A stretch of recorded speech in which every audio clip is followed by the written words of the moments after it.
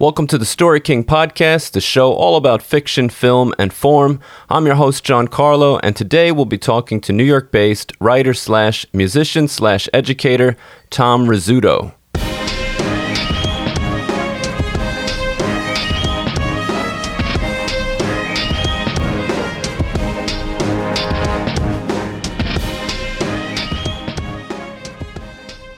Tom Rizzuto is an educator. He has a master's in musicology and currently working towards a doctorate. He's been an arts and culture blogger. He's had nonfiction pieces featured in History Magazine and Discover Magazine. He's written plays that have been produced and film shorts that have featured at film festivals. So here's my conversation with Tom Rizzuto. Hi, Tom. Hi, John Carlo. How are you doing? All right. Welcome to the Story King podcast. Thank you. Thank you for having me. No problem. Glad you're here. So before we get started, why don't you tell us a little bit about yourself, what you do, what you're currently working on, that sort of thing? Sure. My name is Tom Rizzuto. I'm a writer, a musician. I teach music history and guitar at Malloy College in Rockville Center on Long Island. And I also teach guitar classes other places. I teach guitar privately. And currently I'm working on my dissertation for my doctorate. I'm working on my doctorate also at Malloy College in educational leadership. So that is taking up the majority of my writing time right now. When I have time to write for myself, I'm mostly right now looking into writing more academically, more historically, but I have written fiction as well. I just don't have time to do it at the moment. And what's your dissertation going to be on specifically then? Well, my dissertation is about music education and public policy, specifically the interconnections between music education and the new-ish law, referred to as ESSA, the Every Student Succeeds Act, and how that law may or may not be different than the law it replaced, No Child Left Behind. And how far along are you? Well, I am starting what's called the dissertation sequence, which means that I've achieved candidacy in the program. So I've done all of my classwork and I've taken my comprehensive exams. And now that's all that is left is to actually write the dissertation and to take seminars, which are different from classes for some reason. They seem identical, but that's what they tell us. Right. So talk about some of your influences. You've been writing nonfiction for quite some time. I mean, now you're in the academic field, but you are also an arts and culture blogger. And I mean, you've done nonfiction for a while. Is that where your passion lies, or? Honestly, I would say that my passion lies in fiction, to be completely honest with you, but I do love nonfiction. I tend to read more nonfiction than I read fiction. I think that I gravitate towards nonfiction because I always appreciated journalism. Before I even knew that this was the case, I kind of gravitated towards writers who had a history in journalism. So right now, I guess the name that comes to mind is Malcolm Gladwell. And he has a way of using real life stories to make a narrative, which I think is so fascinating. And I really, really enjoy that. The other book I'm reading right now, I know you asked me what I was working on, but the other book I'm reading right now is Disgraceland by Jake Brennan. It's based on the podcast by the same name. And it's all stories of, his tagline is rock and roll and murder. So it's basically true crime stories revolving around rock stars and true crimes that they themselves have committed. And it's really, really fascinating. Wow. So I'm aspiring right now to do work like that. In terms of the pop culture blogging I've done in the past, I've always kind of tried to have it be slanted towards story rather than straight commentary. Right. And I think that one article I wrote, that probably one of my favorite articles I wrote, is I created and this was back when I was doing a master's degree in musicology. I did a narrative of Beethoven's love life to try to prove that Beethoven loved Italian women, which is completely speculative. You can't prove that. Nobody has talked to Beethoven, but we do have the names of a couple of the women that he was involved with, and they all have Italian last names. So I kind of did, it was more I mean, you can call it speculative historical fiction, but that's the kind of stuff I like. So that's the kind of stuff that I would like to be working on when I have time to work. And that actually does sound a lot like Malcolm Gladwell. I'm a big Gladwell fan too, and he does a lot of that too. You know, he goes into history and he tries to get like the deeper stuff. I don't know if you've read his book, David and Goliath, and his recent book, Talking to Strangers, but he does a lot of that. Like he's kind of like speculating motives and trying to get into that deeper stuff to form the narrative. But so we were talking about, you mentioned two people for influences. Anybody else you would consider an influence? Yeah, I think that my biggest, so when I was younger, when I first started being interested in writing stories and telling stories, I think my biggest influence was The Simpsons. More than anything else, to be completely honest with you. You know, I love, as a young person, I love The Simpsons. I love anything Simpsons related. I read the comic books. I read everything. I had a Simpsons trivia game. Like, I was that nerdy kid who knew who wrote which episode and all those things. Right. And then as time went on, I went through an Anglophile phase where I was just fascinated with anything British. And that's when I discovered Nick Hornby. And I think that High Fidelity is just, I mean, I haven't actually read High Fidelity in more than a decade, but it's still, I have to give it the honorary title of my favorite book, because it's the beginning of everything. It's the Bible for self-obsessed young men.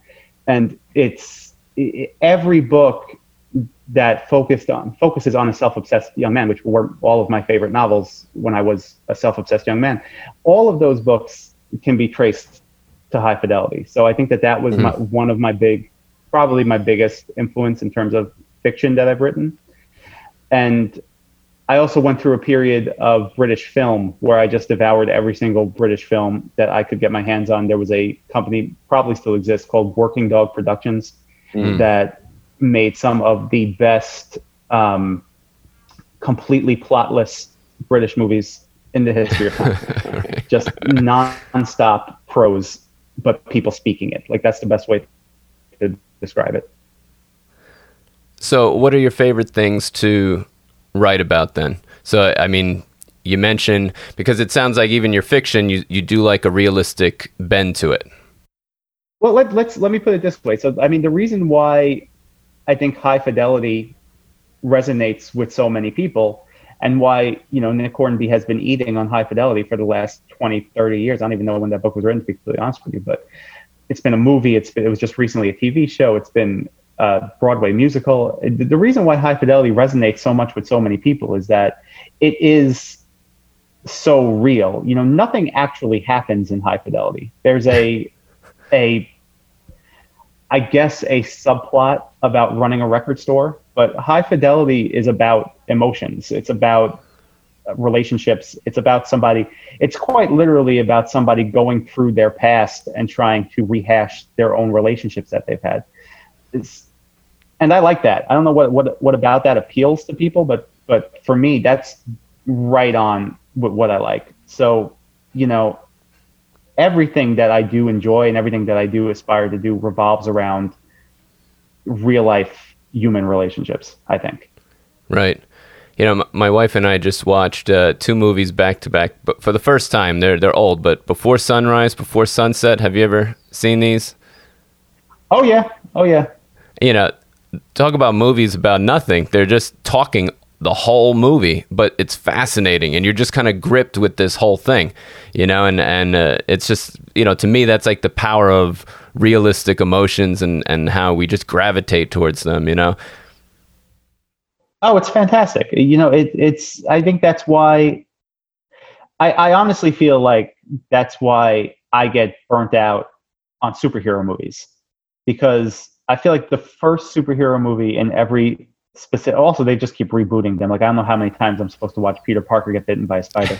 Right. The first in every series is always about human emotion. It's always about relationships. It's always about the relationships that form this person. But then once you get past the origin story, it becomes about explosions.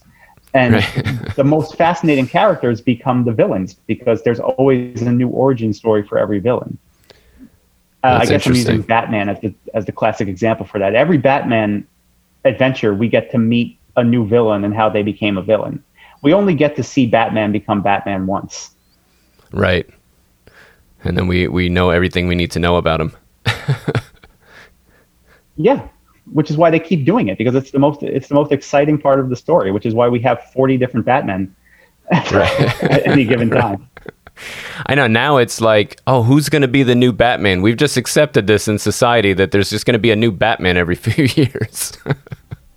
There's a new Batman there's I'm pretty sure there is. You're right. There's a new Batman every 3 years. Right. So, I mean, you know what's interesting too? I write primarily speculative fiction, magical realism, fantasy, sci-fi, but as far as reading, I read much more nonfiction than fiction, which is the weird thing, you know? So I read books on physics, I read Malcolm Gladwell and all these things, but there's something about real life that grips me as well. So I'm right there with you. Let's talk about writing nonfiction, because, you know, you seem to... You're very conscious of making sure that it's a narrative. So how do you craft nonfiction into like a fun, readable narrative? Because it can get boring if you don't do it right. So I like historical nonfiction more than anything else. So I think that you have to really work hard to find the narrative in any particular fact, right?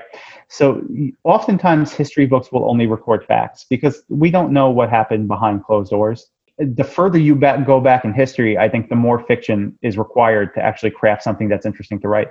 So you have to kind of extrapolate on what is actually happening, on the human quality of what is actually happening. Probably the most successful person doing that right now, at least in the world of theater, is Lin-Manuel Miranda and Hamilton, of course. Right. You know, when you actually read about Hamilton's life, you see that there is a great deal of liberty that Lin-Manuel Miranda took, but for good. You know, I don't think that that's a bad thing that he did that. I think it's a good thing, because if you actually take the person of Alexander Hamilton, nobody would want to watch a musical about this guy. He is boring and utterly dislikable. Right. And you also have to take out a lot of the things that he believed in order to make him, you know, sympathetic. But I think that there's that through line that runs throughout history, where you have to decide how you want to present something. You know, I tend to go towards the biographic. When you do that, you have to accept that people are very complicated and nuanced. And you have to make a choice of whether what you want to do is, do you want to make a hero out of a person who is a normal person, or do you want to present a person with all of their flaws? I tend to present people with flaws. I like flaws. I like the examination of somebody else's flaws. I think that too many times people try to present heroics, and I think that kind of it leads people to become disenchanted with the medium. So once you explore those flaws, though, I think that through those flaws, that's where stories come from. I think stories come from conflict, and I think stories come from maybe things that you don't want to acknowledge. You wouldn't write a children's book about Beethoven the same day that you would write a adult's book about Beethoven. So if you were going to craft a narrative about Beethoven's life, and so many people have done it so well, I love when they talk about flaws, and I love when they talk about the biography, and I love when writers go on just borderline tangential stories. That's the stuff that I like. I'm not as concerned about the things that actually make history. I think that those are so prominent that it'd be hard to ignore them. I prefer to err on the side of finding a narrative within the life of that person and really getting to know the characters in that person's life. Because I think that people who write history sometimes forget that real people are characters. You know, characters are not something that are invented. Characters are something that are, you know, there wouldn't be any fictional characters if there weren't real life characters. I think that if you find the real life characters in any particular history, that's where you will find the stories that are interesting to read about. At least that's how I feel about it. Right. No, I think and that's going to your other point about why villains are more interesting, right? Because they're full of flaws.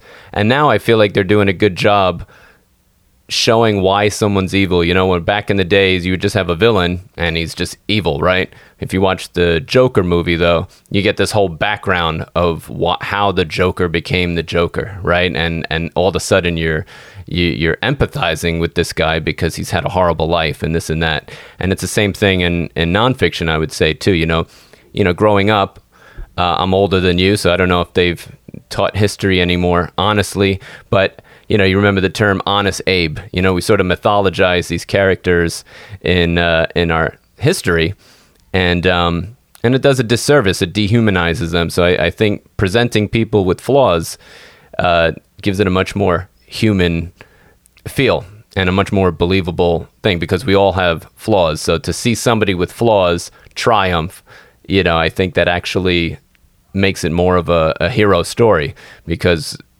you know, we always live vicariously through the characters we're reading, you know? You know, I gotta be honest with you, Giancarlo. There's part of me that believes that the reason why villains are the most interesting in so many stories is because you're almost allowed to give them more flaws because they are going to end up being evil. And I think a lot of audiences are not prepared for anti-heroes. In a way, I still think that the whole anti-hero genre has been watered down over the years to, like, just a standard hero who is grumpier than Superman. Right. Not that I'm even that big a fan of comic book stuff, because I'm really not, to be completely honest with you. Like, I thought I was, and then I met people who were really into comic books, and I knew that I was completely out of my depth. But I think that, you know, the audiences of fiction need to become more comfortable with flaws, with real life people. You know, I think honestly, the audiences of life need to be more comfortable with real life flaws and people, to be completely honest with you. You know, I mean, I think that's probably why certain shows like The Sopranos, Breaking Bad, Game of Thrones are so popular, because the whole show is about anti-heroes, like deeply flawed guys, you know, and it just resonates with us, and we just want to, and then we find ourselves rooting for this guy that you know it's not going to end well by the end of the series. Right. So do you have a particular target audience then when you're writing nonfiction, or, I mean, it sounds like you're writing more for an adult audience, I'd imagine. You know, I wish that was true. I think that my audience skews, first of all, my target audience is anybody who wants to read me. But I think that the way I write skews more towards like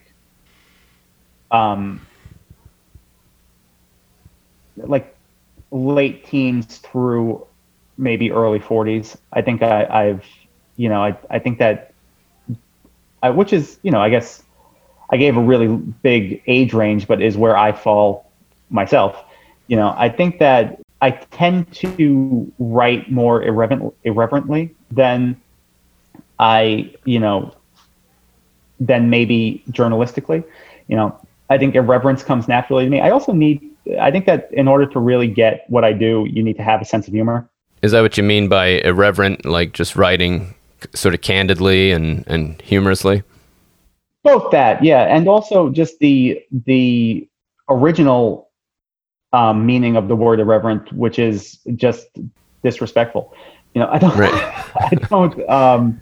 I'm never intentionally disrespectful, I don't think, to anything, but I think that I like to approach topics that people revere, and I like to come at them from a different sense. You know, I don't like hero worship writing. Mm-hmm. You know, so I try to veer away from that. And I think I learned how to do that when I was doing my master's degree. I have a master's in musicology, which is it's the most useless master's degree to have. And I got it with gusto when I got it. When I was doing my research for this degree and when I was writing for this degree, there was a huge push towards discrediting Beethoven. And I hated it. Not just because I love Beethoven, and I do, but it's because the attacks made on Beethoven by so many of these people were not founded on anything except for the desire to be the person who took down Beethoven. See, I don't like that. That's an example of what I'm not trying to do. But what I do like is I like somebody who, just keep using Beethoven as the example.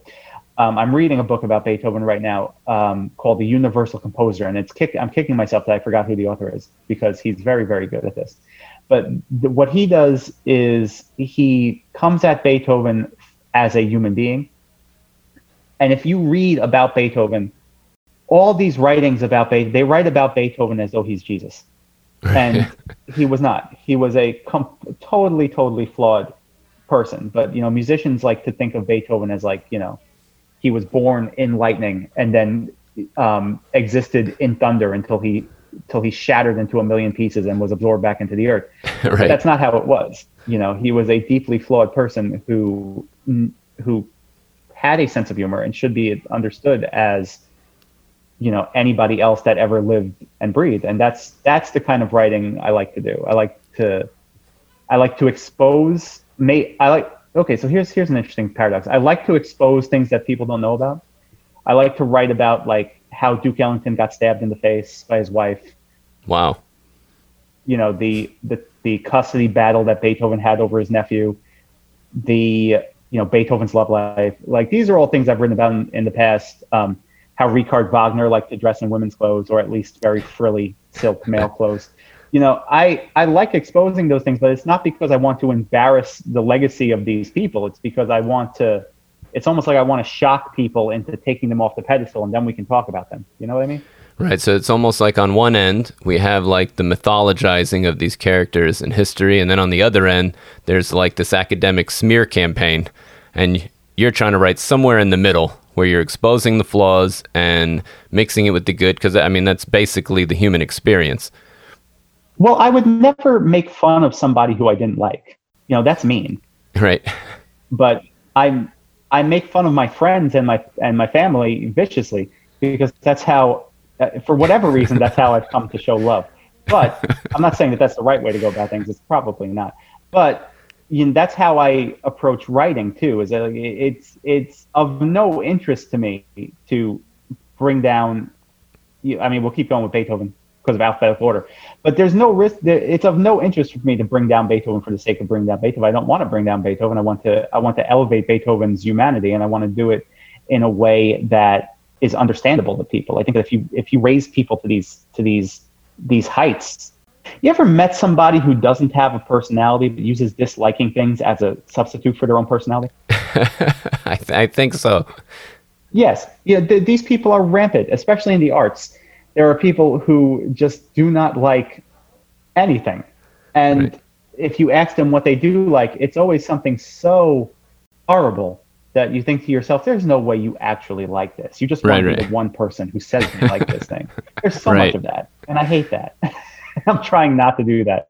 But having said that, I like coming at things with irreverence. I like humanizing. I like things that I think people confuse achievement for greatness. I don't think the two are necessarily compatible. Interesting. I think it's more fun to talk about a person and how they achieved within the confines of humanity than it is to, think about a person as this phenom that could do nothing less than achieve. That's not fun. Right. That doesn't interest me to read. That's not fun to talk. That's not fun to think about. That's not fun to write about. I like things that are. I like everything to be an underdog story. Those are the best kind. Yeah. So let me ask. There's never going to be a good movie made about Jeff Bezos. You don't think so? Unless he's the villain. He looks like a superhero. I like Jeff Bezos. Right. He's crazy. I like Jeff Bezos. Let me tell you why I like Jeff Bezos. Because Jeff Bezos is not trying to be the hero. He's not trying. I don't know if he's necessarily trying to be a villain, but he's making it seem that way. He's got all this money. He's building a clock in a mountain. He has you never hear about the philanthropic things that Amazon does. He just gets money.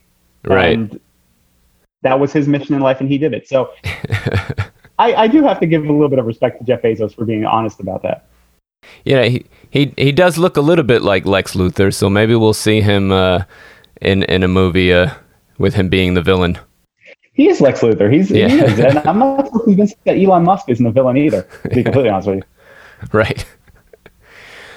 So you haven't done this in a while, but you have written plays that at least one that's been produced. You've also written film shorts. So we spoke a little bit. You like to stay in the realism. What would you consider the genre interest there? In plays and film shorts, unless they're different, and you've also been featured in festivals. I love dialogue. I can't get enough dialogue. If I can write a whole novel that's only dialogue, I would. If they would let me, I would 100% do that. Okay. I think that writing dialogue is fun because you get to write a conversation and decide how the other person responds to you, which is what we're all trying to do in life, I think. Right. I think.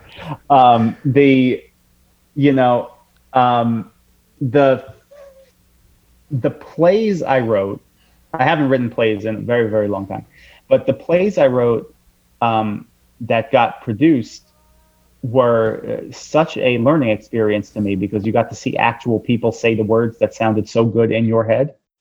And you realize that when they're coming out of somebody else's head, they don't sound nearly as good. And that was such a great learning experience for me. Like that's if there's anything fiction wise that I pride myself on, it's my ability to write dialogue. And that was forged writing plays and screenplays because first it's the main, to me, people will disagree with me on this, but I do believe that the main means of expression for any kind of play or screenplay or anything like that is dialogue. And the ability to do that and to watch unsuspecting actors say those words was just such a great learning experience because you get to hear what the words in your head sound like. Everything sounds good in your own head, but then when you actually hear people say it, you get to notice how people speak and how people, first of all, nobody ever says anything as quickly as it happens in your brain. Right. And second of all, nobody knows where the implied emphasis is except for you. So to hear that and to see it happen, it's like it makes you write, first of all, more concisely, and it makes you write in a way that gets your message across. Because if the actor can figure it out, everybody can figure it out. If you need to write too many parentheses where it's like, he says this sadly, like you're not doing your job to me. Right. And actors, they bring their own stamp to it, right? That you're not even thinking of when you write. Was that fair to say? Oh, yeah. Yeah. Actors are great. Actors get a bad rap, and mostly deserved. And I say this as somebody who has acted and who a lot of friends are actors and married an actress. Really good actors have a great relationship to dialogue because they know how to say things. It's not dialogue on a page is meaningless unless it's in a book, I guess. I don't know. I'm just saying things that may not hold up. But in terms of screenplays and plays, actors are a good actor, and there's so many bad ones, but there's bad people at every job. A good actor really knows how to bring something new to the words that you wrote. And watching that happen is amazing as well, because it makes you, I can't tell you how many times I've seen things I've written get laughs. And then I've said, oh, I didn't know that was a joke. But right. It turns out to be the biggest laugh that I got in the entire thing. And that's due in large part to the influence that actors bring to it, and directors too. The plays in particular are very interesting because there's so many people who interpret your work from the moment you write it to the moment people see it, that it's a painful experience in a lot of ways, but it's a good experience. Now, since you mentioned humor in all your work, I've noticed it in your nonfiction writing and the film shorts. I've seen you do use humor as a primary vehicle to communicate. So is that intentional, or does humor just come natural to you? I think of myself as a very serious person, but when I tell that to people who know me, they laugh at me and disagree. They think I'm joking. So I guess I do I love humor. Humor is my first love. Humor has always been my first love. The first job that I ever wanted to be when I was a child, and I have a picture of myself that I drew when I was like 4 years old, pretending to be a stand-up comedian. I don't know how I knew what a stand-up comedian was at 4 years old, but right. I loved it. I loved telling jokes. I gravitated towards Fozzie Bear and the Muppet Babies. I gravitated towards The Simpsons, way too young to understand what The Simpsons were about. I love jokes. I think that there's so much truth in humor, and I think that sometimes humor is the only way to get at the truth. I think that, a spoonful of sugar helps the medicine go down. And absolutely. I think that humor is the best way to do that. I think that a lot of the stuff I've written, if I wrote it seriously, it would be unbearable, because I think that it's especially when I was writing I used to write for this blog called Crazy Town, which was so fun for me, because I basically had carte blanche to write about whatever I wanted. And then it got taken over by a company that may or may not be located in Asia. I'm actually not sure, but it got taken over in like a crazy media scheme, and those writings were lost for years. And then I recently discovered that they existed in some archive online. I found them. Those are the ones I sent to you, or the ones that I found that exist. I was so happy to find them, because, because I was allowed to write about whatever I want, I was able to write in whatever way I wanted. And so I was able to make jokes that it didn't particularly matter if anybody understood. And that's when you make the best jokes. So I think that, and I was writing about a lot of pretty serious things, but I was writing about them in an irreverent way. But I think that if I were to try to write those things without trying to be funny, I think that it would just, first of all, who am I to talk about such things? I have no qualification. At the time that I was writing, I had a master's degree in musicology, which basically qualifies me to be arts and leisure director on a time machine.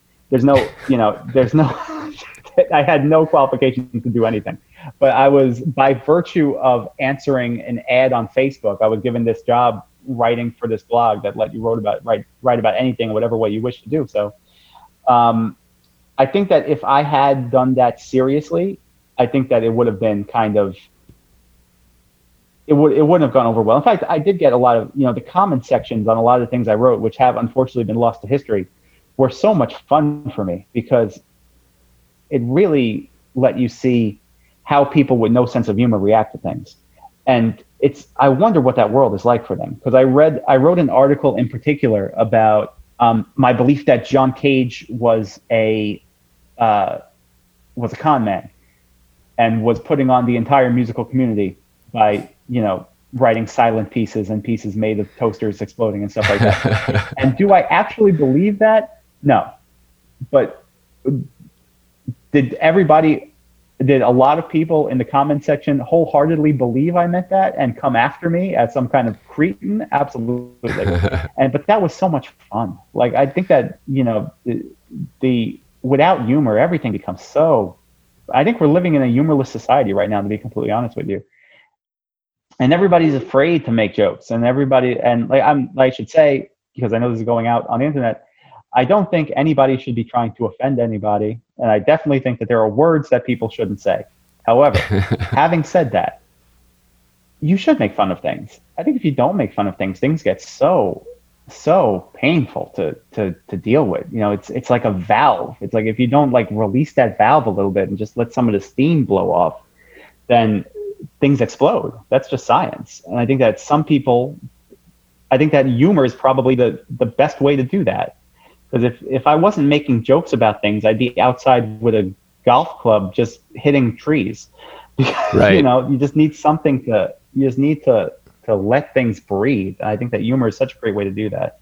So if I do gravitate towards doing things in a funny way, it's probably just because I want to be more subversive than I feel like I have the right to be. Right. No, it's a good tool that always works too, especially in your own writing that I've read. And I think we're living in a cancel culture, and so in an era of social censorship where comedians are, they're afraid to even perform at colleges because they get complained about, and then they're lampooned all over the internet. And it's it's really a disservice because, humor and comedy, it's really social commentary. And, you can't take everything so serious. It should be like what you're suggesting, just like a relief and a vehicle to get truth in there. Like Dave Chappelle is excellent at that. He's got a lot of social commentary while making fun of a lot of things. And he's not even trying to be politically correct, and he does get attacked, but he just keeps going, so I really appreciate that about Dave Chappelle, that he's his own person, and he just takes it. I think I think he in particular, he has the right idea. I think that when you get attacked, I honestly think you just have to keep barreling through it. I think that the only way out is through. I think once you start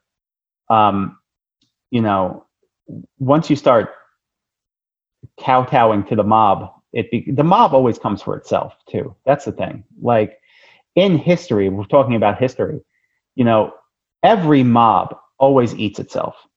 The designers of the French Revolution all got guillotined, and that's right. The way it goes. So like, I think that you have to just be an individual. And I think that if your particular brand of individuality leads people to dislike you, that's great. I think you need haters. You really do. Unfortunately, we live in a society right now due to social media where, 40 people who are loud enough can discredit the views of 400,000 people who are happy to just be entertained. And that's so scary. That's so bad for the arts. Very true. Think of all the stuff that probably would not have been published or produced or anything today. I mean, do you think Sopranos would be produced today? That's an interesting question. Yeah, they're very politically incorrect with some of their like racial things and stuff, and they're painting a picture of the mob, but I don't think people are interested in truth like that if it's offensive. At least most people are, but like I said, we're in this cancel culture where I don't know if it's the networks themselves or whatever, but like you said, 40 people are dictating and trumping over like 400,000 people, so it's an interesting time. How would you pitch The Sopranos? You would say, we have this story about this guy. He is a criminal and a murderer. He cheats on his wife constantly. He has outdated views about sex and about gender, and he's a family man, and he is the hero. Right. I mean, I think that sounds great. But, I also know that you can root for people and not want to be them and not necessarily want them in your life. And I'm not sure if people know that anymore, Absolutely. All right, so let's switch gears a little bit. I know you've had some experience working with editors. As a writer, I have experience being on both sides of that fence, having written work that's been, rigorously edited and also having to edit the work of others. Both of those experiences, in my opinion, are really frustrating. As a writer, you can feel misunderstood and that your vision is being lost to someone else's opinion, largely on what you consider arbitrary matters. And as an editor, you might feel like the writer's work isn't clear. So let's talk about your own experience there. When you said arbitrary matters, that just struck me right in the heart, because it is absolutely, I think that, so here's where I'm going to lose a lot of people, and that's fine. But I think it's true. And I think that a lot of writers feel that way and they don't want to say it. I think that there has been a culture of editor worship where there are two ends of the spectrum and they're both bad. And I'm guilty of being on both ends at any given time in my life. The one end that am hopefully growing out of 15, 20 years into this, the one end of it is everything I write is brilliant. Every line I write needs to be there. Every character I've made is perfectly formed, and they need to stay, or else you lose the nuance of it. That person's a bad person. On the other end, there's nothing I write is worth anything. I have to give this to the editor, and whatever the editor says, I have to take at face value because they call themselves an editor. That is also wrong. And I think that those two ends of the spectrum, I think there's a place in the middle. But I think that, first of all, a couple of things. One is you have to find the right editor for your work. I don't think that every editor is right for every author.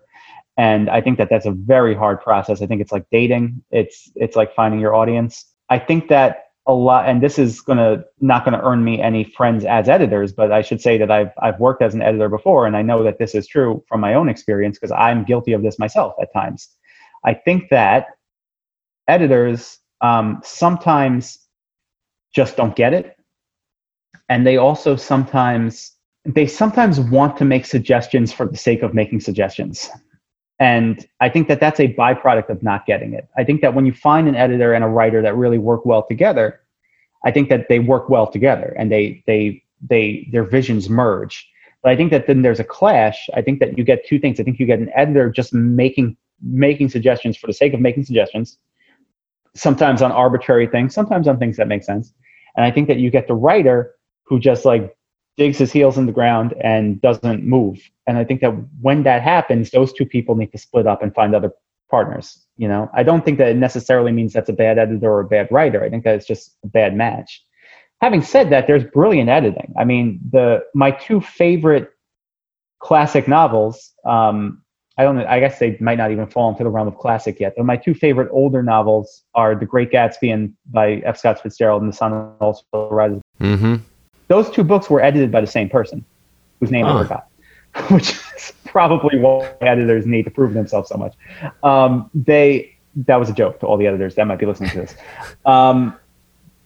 Those two editors got it, you know, which is why, you know, The Great Gatsby is 95 pages long or something, and it's brilliant, and which is why The Sun Also Rises, you know, just gets at the heart of somebody who spends so much time pretending he doesn't have a heart. It's brilliant. I think that if you're a writer looking for editors, I think you have to look out for editors who just want to make suggestions. I think that if they're making too many suggestions about things that don't make sense, it's a bad sign. I think that if they are bringing up stuff that just doesn't matter, like a lot of writers will say, just change it. The most dangerous phrase an editor could say to me is, you know what would be great? Because that's not you editing my work. That's you trying to rewrite my work. I don't want that. You know, so like if they're saying, you know, it would be great, what if he drove a Honda Civic? What? Like, why would you even, why is that even important? Honda might not even be making Civics next year. Who cares? Right. You know, but like you want to avoid that, but you also want to avoid, you know, that instinct where it's like, you know, people will say, do we need this scene? And immediately I go, of course we need that scene. But then I have to stop and I have to say, do we need that? You know, it takes me, I'm horrible. It takes me like, and I've told this to people editing my work before. I say, give me these suggestions, then give me 2 weeks. Because everything you say, I'm going to say, no, that's not my vision. Who are you to do? You need to go. But then after 2 weeks, I can process it better and I can look at it more objectively. It takes me time because it takes me time to edit my own work. It takes me time to be able to read something I wrote as if I didn't write it. You know what I mean? Does that make sense?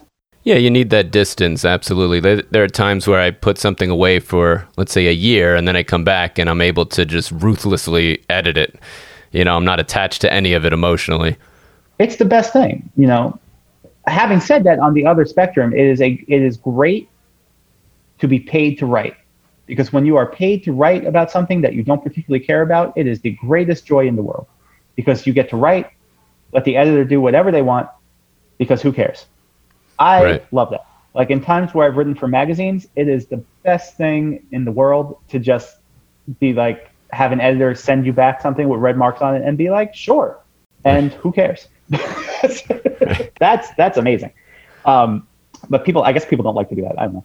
I've gotten to a point in my life where I'm much happier to just do grunt work than in words and just leave my own expression to myself. I gotcha. Well, as we wrap up here, you know, you're involved in a lot of things. You're pursuing your doctorate. You've done writing, plays, fiction. You're into music education. Where do you see yourself professionally in, let's say, 5 years out? I don't want to answer that question because I'm very superstitious. But and I'm also terrible at predicting things. Like everything. I think that this whole situation that we're living through right now with the pandemic has proven how bad I am at making predictions. Like it's almost cartoonish. Every time I say that'll never happen, it happens like that day. So I remember when they closed the colleges, I was like, they'll never close the college. And then we got the email that day. And that's been how this has worked for the last 6 months of my life. So I I won't say where I think I'll be in 5 years. I'll say that I hope to be making, let's just say this, just money, just tons of money, just hot, sweaty money, just hot, like the kind of money that makes people hate you. Just like Right. just Jeff Bezos money. Duck levels of money, just diving in coins for the sheer joy of, just tasting metal. Like that's what I'm looking. No, I don't really mean that. I hope it's true. How about this? I hope that in 5 years from now, I'm making the best work that I've ever made. That's a fair hope. Yeah. If I'm making just burlap sacks with dollar bills embroidered on it, then that's great too. Nice. Yeah. All right. So last but not least, I did read an article from, I think it was 2016, about all the things you're afraid of. Sharks, other people's dogs, the dark, little kid ghosts. I'm afraid of all those things too, by the way. Is there anything else you've added to that list in 2020? Not having enough toilet paper, perhaps? I'd love to have a funny answer for this, but in reality, I'm just very scared that we're losing nuance as a society. I think that a big theme of the stuff that I've said today is that I love nuance. Mm-hmm. I think that I'm just scared that we're losing the ability to just look at things and say, Right. Like I want to have the right not to care about something again. Like, right.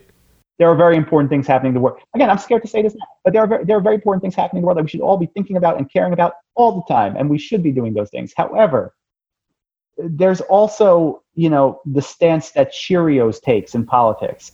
I don't care. I don't care what Cheerios wants to do. Whose Cheerios are voting for. What is the Lucky Charms guy? What's he going to do in 2020? Who cares? I think that I just hope that at some point we can all just be entertained again.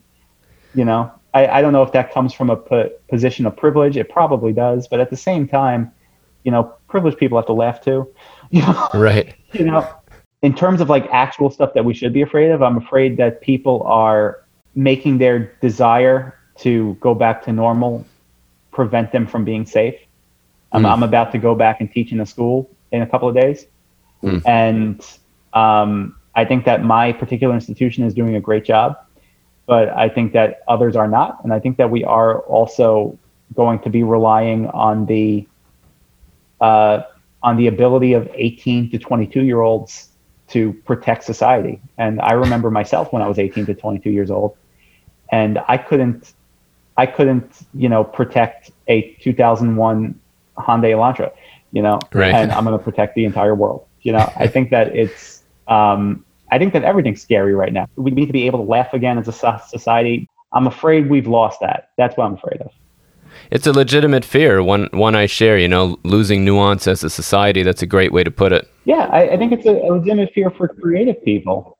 Mm-hmm. Well, I mean, creative people, I think that we need to be given the right to create,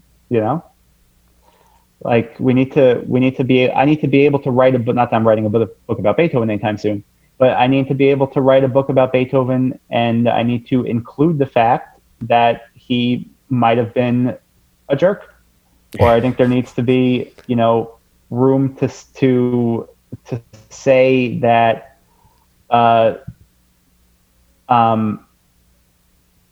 the music of Wagner is very good, despite the fact that he himself was a horrible guy. I think that there's a lot of nuance that is missing right now, and that's hard as a creator, and that's hard as a consumer of media. I couldn't agree more. Yeah. So Tom, if people wanted to follow you and check out what you're up to, where can they do that on social media? Sure. They could find me on, if they want to read things that I've written, I post them to my Twitter a lot. A lot of stuff I've written, there's no way to see unless I've directed you towards it. So so you follow me at Tom Rizzuto, TOMRIZZUTO, 2 Z's, 1 T. On Twitter, that's probably the best way to do it. That might be the only way to do it. I retweet a lot of things about music that I find very interesting, and I'm going to be better about retweeting my own writing and place you to see me. If you want to as well, if anything I said interests you, you can watch my TED Talk, Understanding the Music That Divides Us. It is the absolutely worst produced and underviewed TED Talk in the history of TED Talks. Something happened during the filming of it. There is one shot of me from the balcony of a theater, and you can watch me talk about divisive music from far away, while a sign language interpreter is given pretty much equal billing to me.